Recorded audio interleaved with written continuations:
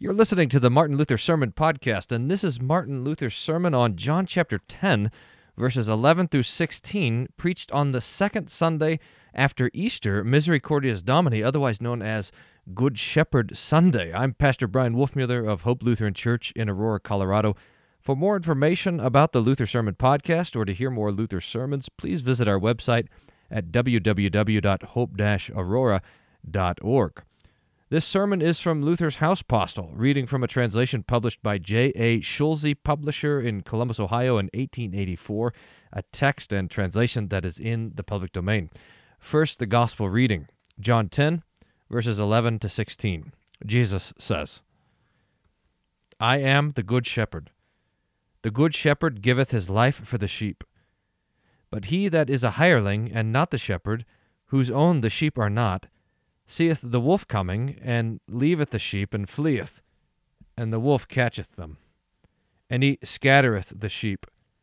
The hireling fleeth because he is a hireling, and careth not for the sheep. I am the good shepherd, and know my sheep, and am known of mine. As the Father knoweth me, even so know I the Father, and I lay down my life for the sheep. And other sheep I have, which are not of this fold, them also I must bring, and they shall hear my voice, and there shall be one fold and one shepherd. Luther's Sermon. This gospel, like other works of Christ, may be considered in two aspects, as teaching first, faith, and secondly, love. To our faith, the fact is presented that Christ is the shepherd, the only one who lays down his life for the sheep. No human being, no saint, no angel could accomplish the great work of redeeming fallen man, whom the devil, through the sin committed in paradise, hath hurled into death. Christ alone could be this Redeemer through his death. This was the shepherd's proper work, which no one else can imitate, as little as any other of his works done for our salvation can be equaled. No one can therefore appropriate to himself the words of Christ here uses, I am the good shepherd. The good shepherd giveth his life for the sheep. With these words he would teach us to trust him, to regard the suffering of all the saints as naught when compared with his sufferings in our behalf. Moses, the prophets, and the apostles were eminent men, true and watchful shepherds and rulers among the people of God. They taught and preached aright what it behooved men to believe and to do. They also suffered much on that account, the most of them even dying the martyr's death. Yet, notwithstanding all this, they can in no wise be compared with Christ. He is the only begotten of the Father, the Lord of glory, the true and only shepherd over all, who from the foundation of the world spake through the patriarchs and the prophets, and in the fullness of time became man, revealing his Father's will. He indeed laid down his life for the sheep. For all who believe in him, who trust in him in life and in death, assured that in him there is redemption from the power of the devil who held the whole human race in bondage of sin and death. He also established an everlasting church throughout the world and keeps it through his word, continually increasing her boundaries, that his name may be hallowed and worshipped and confessed. To this end he gave to the church his Holy Spirit, the Comforter, who protects her by power divine against the wrath, fury, and murderous assaults of the devil and his servants. And though very many lose their life as martyrs of the faith and confession now, yet will they, in the great day of resurrection, be brought by him into life eternal with all the elect, where there is inexpressible joy and happiness unalloyed, and this to the utter confusion and everlasting shame of his enemies and theirs. All this no angel can accomplish, much less a man, though he be a patriarch, a prophet, or an apostle. Moses, all the prophets, the apostles, and other faithful shepherds, when they had finished their preaching and had performed their duties well, passed away in death. Christ, however, is the same, yesterday, today, and forever. Therefore he is a different shepherd from all others who have watched the fold of Christ. These may indeed have faithfully guarded the flock entrusted to them, and may have fed their sheep on the true word of God, directing them to Christ as the great shepherd of souls. Nor did they flee and leave their flocks unprotected when the wolf was seen approaching. but bravely met him, defending their herds when necessary, even at sacrifice of their own lives. Yet with all this devotion to their sheep, their shepherds could not take away from them their sins, nor free them from death. Christ, the great shepherd, alone could and did do this through his own death. Others might indeed lay down their life as a testimony to the truth of the word which they preached, and to confirm their people in the pure doctrine which they taught from God's word, but more they could not accomplish thereby. Of this more later. Even if we have nothing to fear from the enemies of God's word, if we preach it in its purity, or refuse to hear the voice of a stranger, if our body and life is secure from persecution and murder, yet it behooves us to take good heed against the most dangerous wolf, the devil, that he may not pounce upon us and tear us to pieces, in a much more dreadful manner than earthly tyrants do, who indeed can slay the body, but are not able to injure the soul. To escape this wolf, we dare not depend upon our holy life, upon our good works and righteousness, not even upon the fulfillment of the law of God. The law is of no avail in this regard. It even causes us sorrow by accusing us in our conscience of our faithlessness and many shortcomings in the sight of the Lord our God. It shows us our disobedience, our want of love and confidence, thus pronouncing against us the sentence of eternal damnation. Much less will our vows, our chastity, our penances, and whatever other works we might do avail us anything. They are works of our own choosing, often contrary to the word and will of God. Therefore we cannot rely upon them. We must absolutely dispense with all self-made consolation, and learn to depend entirely, in unshaken faith, upon him who says in our text, "I am the good shepherd, and I lay down my life for the sheep." He does not flee before the wolf. He would rather die under the teeth of the wolf than suffer him to destroy even the smallest of the flock. Hence we ought to rely on him in this great danger, and seek alone his mighty defense. We must have faith to do this. We can do nothing of ourselves in this regard. Christ has done all and does all for us, and commands us to accept his merits on our behalf with true unwavering faith. The other lesson is the example of our great shepherd is set before us for our imitation, as St. Peter writes, 1 Peter 2, who his own self bare our sins in his own body on the tree, that we, being dead to sins, should live unto righteousness, by whose stripes ye were healed. For ye were as sheep going astray, but are now returned unto the shepherd and bishop of your souls. Of this doctrine, pertaining to faith more directly, he makes an application to our daily life, and says the practice of love towards others, when he says in the same chapter, because Christ also suffered for us, leaving us an example that ye should follow in his steps. As Christ died for us to save us from death and condemnation by his own sacrifice, without any price paid by ourselves, thus it behooves us to serve one another, regardless of pain and sacrifice. Thus the example of Christ is followed, and thus every Christian becomes a good shepherd. If I cannot by my death rescue others from damnation and sin, for, as we have seen above, Christ the great shepherd can alone do this, I can nevertheless set others a bright example of the power of faith even in death, so that they may come to Jesus and learn to know him as their Savior. The world and the devil certainly are deadly enemies of the gospel, and so is the Pope, who exerts all his power to crush the efficacy of the word. Hence, faithful shepherds must be prepared for persecutions, and be ready, if necessary, to lay down their life in defense of the truth. Pious, faithful pastors are needed, who are sure of their redemption in Jesus Christ, and are ready to follow the example given by him, even to die for their flock, and to lay their heads on the block as martyrs of the word. Such a devotion to truth saves not others, it is true, for salvation comes alone by the death of Christ, but it serves to confirm the faith of the brethren. Thus God is glorified in my death, and my brother is strengthened in his faith by my blood, though it has no saving power. Salvation can come only through the death of the true shepherd, Jesus Christ, as we have repeatedly stated. In this connection, we must not forget that false teachers and tyrants who persecute the pure doctrine and condemn it are called wolves, A true Christian, however, will not be frightened when the wolf comes, nor will he permit his neighbor to be deprived of the word and true knowledge of Jesus. He would rather lay down his life than to have others deprived of these blessings, as the apostles and the martyrs did, who did not flee from the wolf but resisted him to the last. So it should still be. He who wishes to be a minister of the gospel must have his whole heart in the calling, earnestly desirous of the glory of God and the welfare of his fellow man. If this is not the only aim one has in this holy office, if he looks to external gain or loss, he is simply not fit to be a minister of Christ.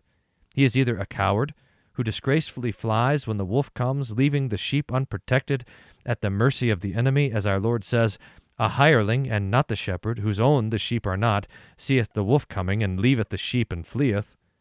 Or he is afraid boldly to speak the truth, and suffers the flock to wander away from the good pasture without preaching to them the word of God. They who preach for outward gain, for money, and are not content with their daily bread, which God kindly gives, are nothing but hirelings. We preachers must be satisfied if we have an adequate support. If we long for more, we are hirelings who care not for their flocks. A true shepherd will sacrifice all, even his life, for the welfare of those entrusted to his care. This example of the Good Shepherd is, however, not merely given for those who are in the office of the ministry, but for all Christians. It is a duty pertaining to all to make a bold confession of their faith, and rather to die than to abjure the word and to commit idolatry. They know that if they must yield up their life on earth, they have a good shepherd, through whose death for them they shall live for evermore. Christ continues his discourse by speaking of his sheep, distinguishing them from others. He points out his truth as distinct from all heresy and all other doctrine, saying, I am the good shepherd. I know my sheep, and am known of mine. As the Father knoweth me, even so I know the Father, and I lay down my life for the sheep. The meaning of these words is, if you wish to be my sheep, all depends upon your really knowing me, your shepherd. No harm can befall you then. It is therefore an urgent duty of every true preacher of the gospel to preach Christ and him alone, so that people may learn to know him as to his person and his blessings, keeping his word and honoring him alone as the good shepherd who laid down his life for them.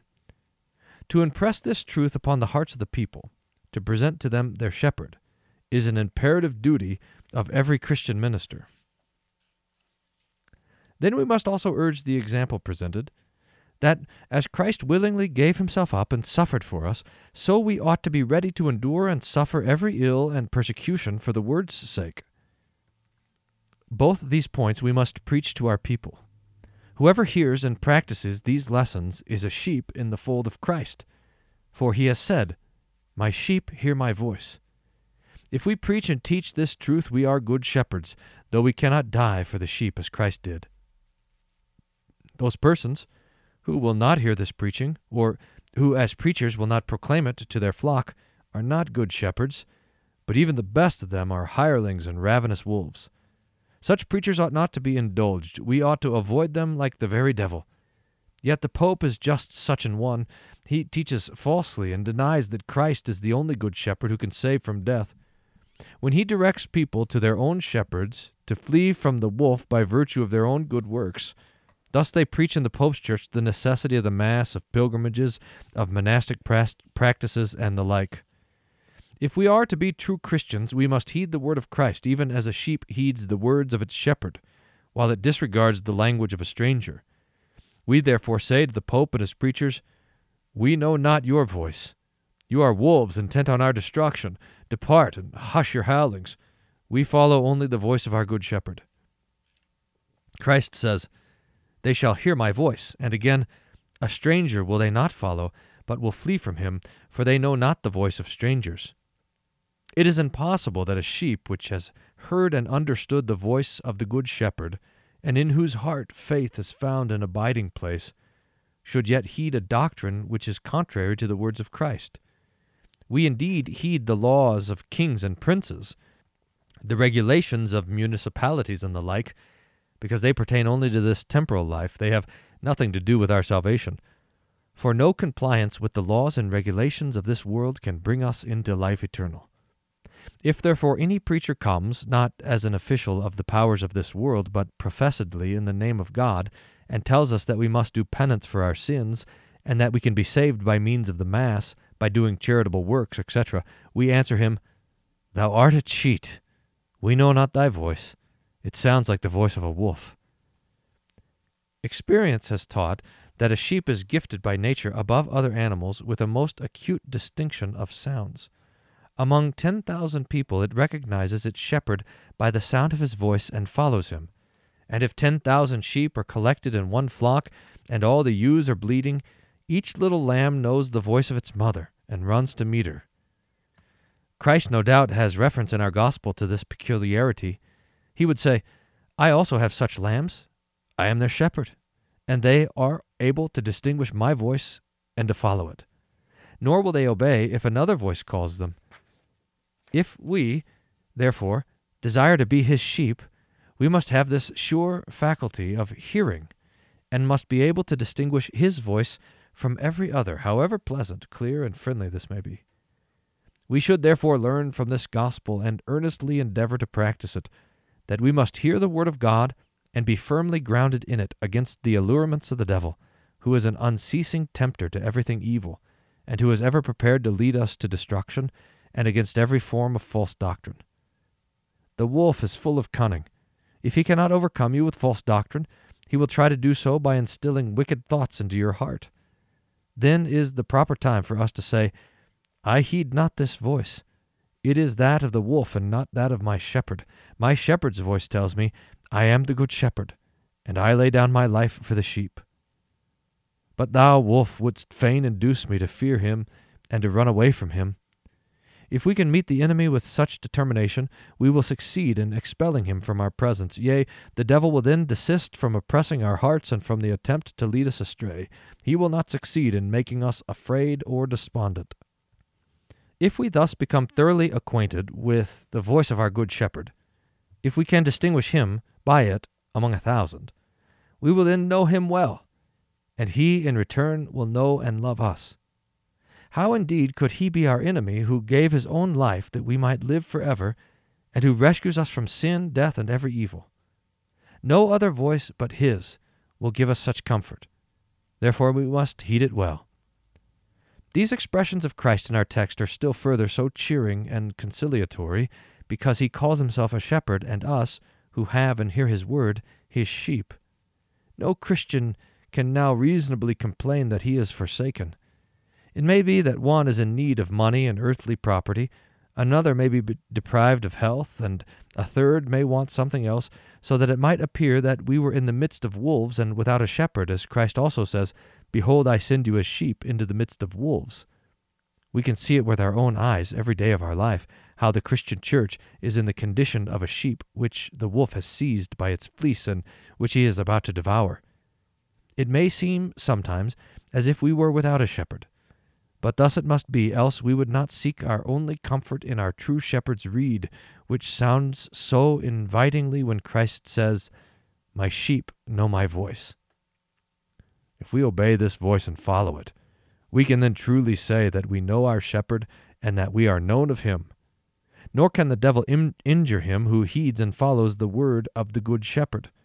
No matter what may betide our person under the providence of God, or our possessions, or our household, we will ever hear the voice of our shepherd, who cheers us with these words, Ye are my dearly purchased flock, who know my voice, and who I am. I will not forget you. Such recognition has its foundation in the word and faith. On none other can it rest. Therefore Christ declares, I know them even as the Father knoweth me, and I the Father.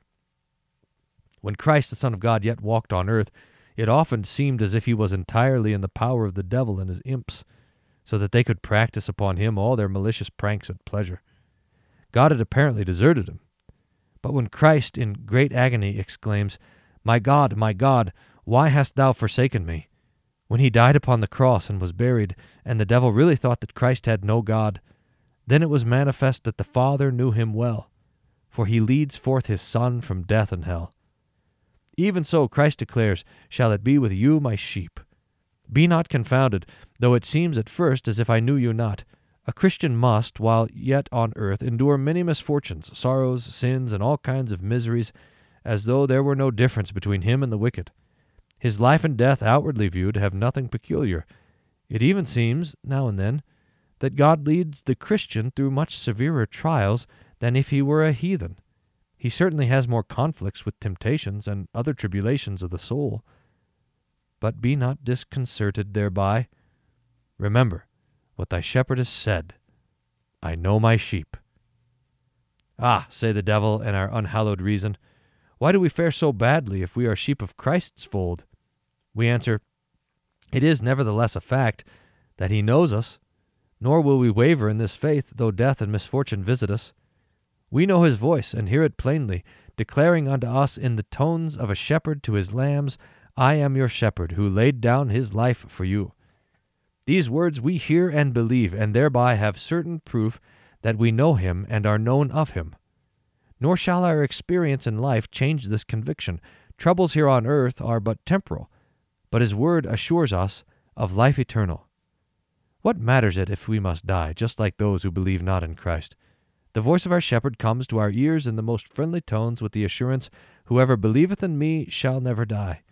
And again, I lay down my life for the sheep. On account of these declarations, we are fully convinced that our shepherd, Jesus Christ, knows us, and that we are safe in his care.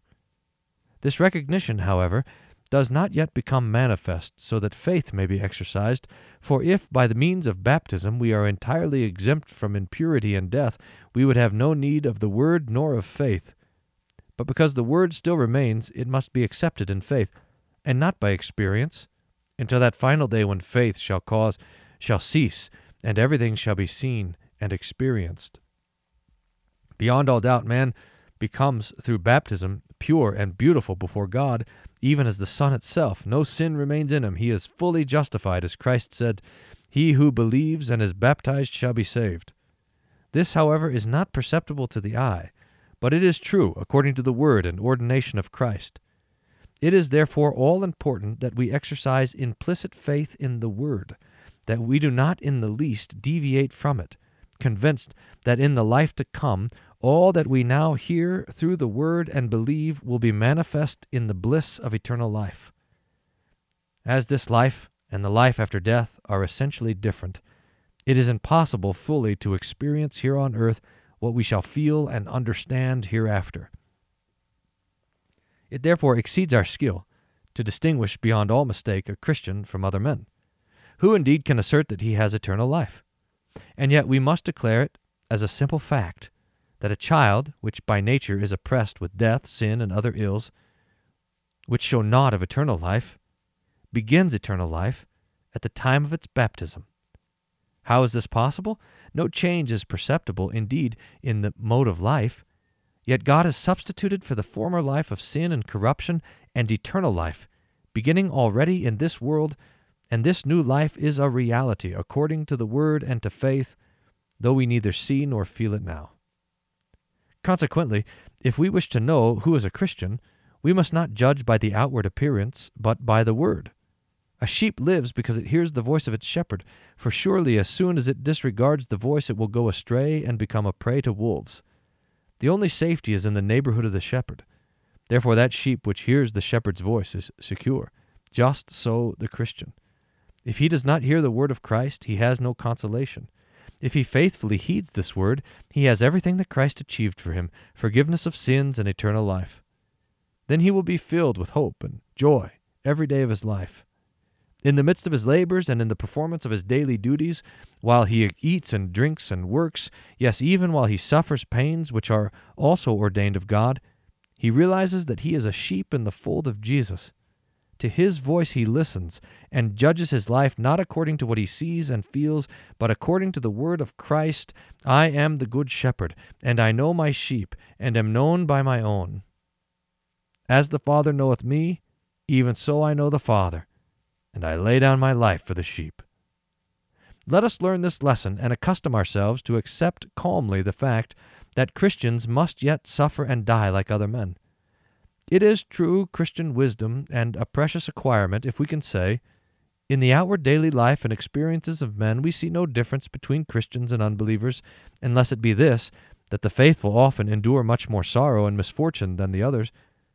Yet we know that a great difference exists between them in their relation to the Word, so that the Christian is distinguishable from the infidel, not by his features, nor even by his apparent piety, but by his having and hearing the voice of his shepherd. Heathens, Turks, Jews, hypocrites, and false Christians, who purpose to earn their salvation by their own good works, do not hear nor heed this voice, nor do the tyrants and the unchristian Epicurean multitude, nor the Pope with his sycophants, know the shepherd's call, which is heard and understood alone by the lamb and sheep of the fold of Jesus. Otherwise, in external experience and temporal avocations, there is no difference. The meaning of the words of Christ, and other sheep I have, which are not of this fold, them also must I bring, and there shall be one fold and one shepherd, became evident on the day of Pentecost, when the gospel began to be preached by the apostles to all the world. This gospel still continues its conquests through the world, but we must not expect all men to accept its teaching and to be saved. This will never happen. The devil prevents it. The world is opposed to the word and refuses to be admonished. Therefore various beliefs and religions will continue to exist. One fold and one shepherd simply means that God will, for Christ's sake, receive all his dear children, whether they were Jews or Gentiles, who believe the gospel. The only true religion is to follow this shepherd and to hear his voice. May our Lord and Savior Jesus Christ, the only and true shepherd and bishop of our souls, together with the Father and the Holy Ghost, grant us this faith, unto whom be honor and glory, now and forever. Amen. This has been Martin Luther's sermon on the text, John chapter 10, verses 11 to 16, preached on Misericordias Domini, Good Shepherd Sunday, the second Sunday after Easter, the third Sunday in the season of Easter. And you are listening to the Luther Sermon Podcast. I'm Pastor Brian Wolfmueller. Thanks for listening, and to hear more Luther sermons, or to find out more about the Luther Sermon Podcast, please visit our website at www.hope-aurora.org.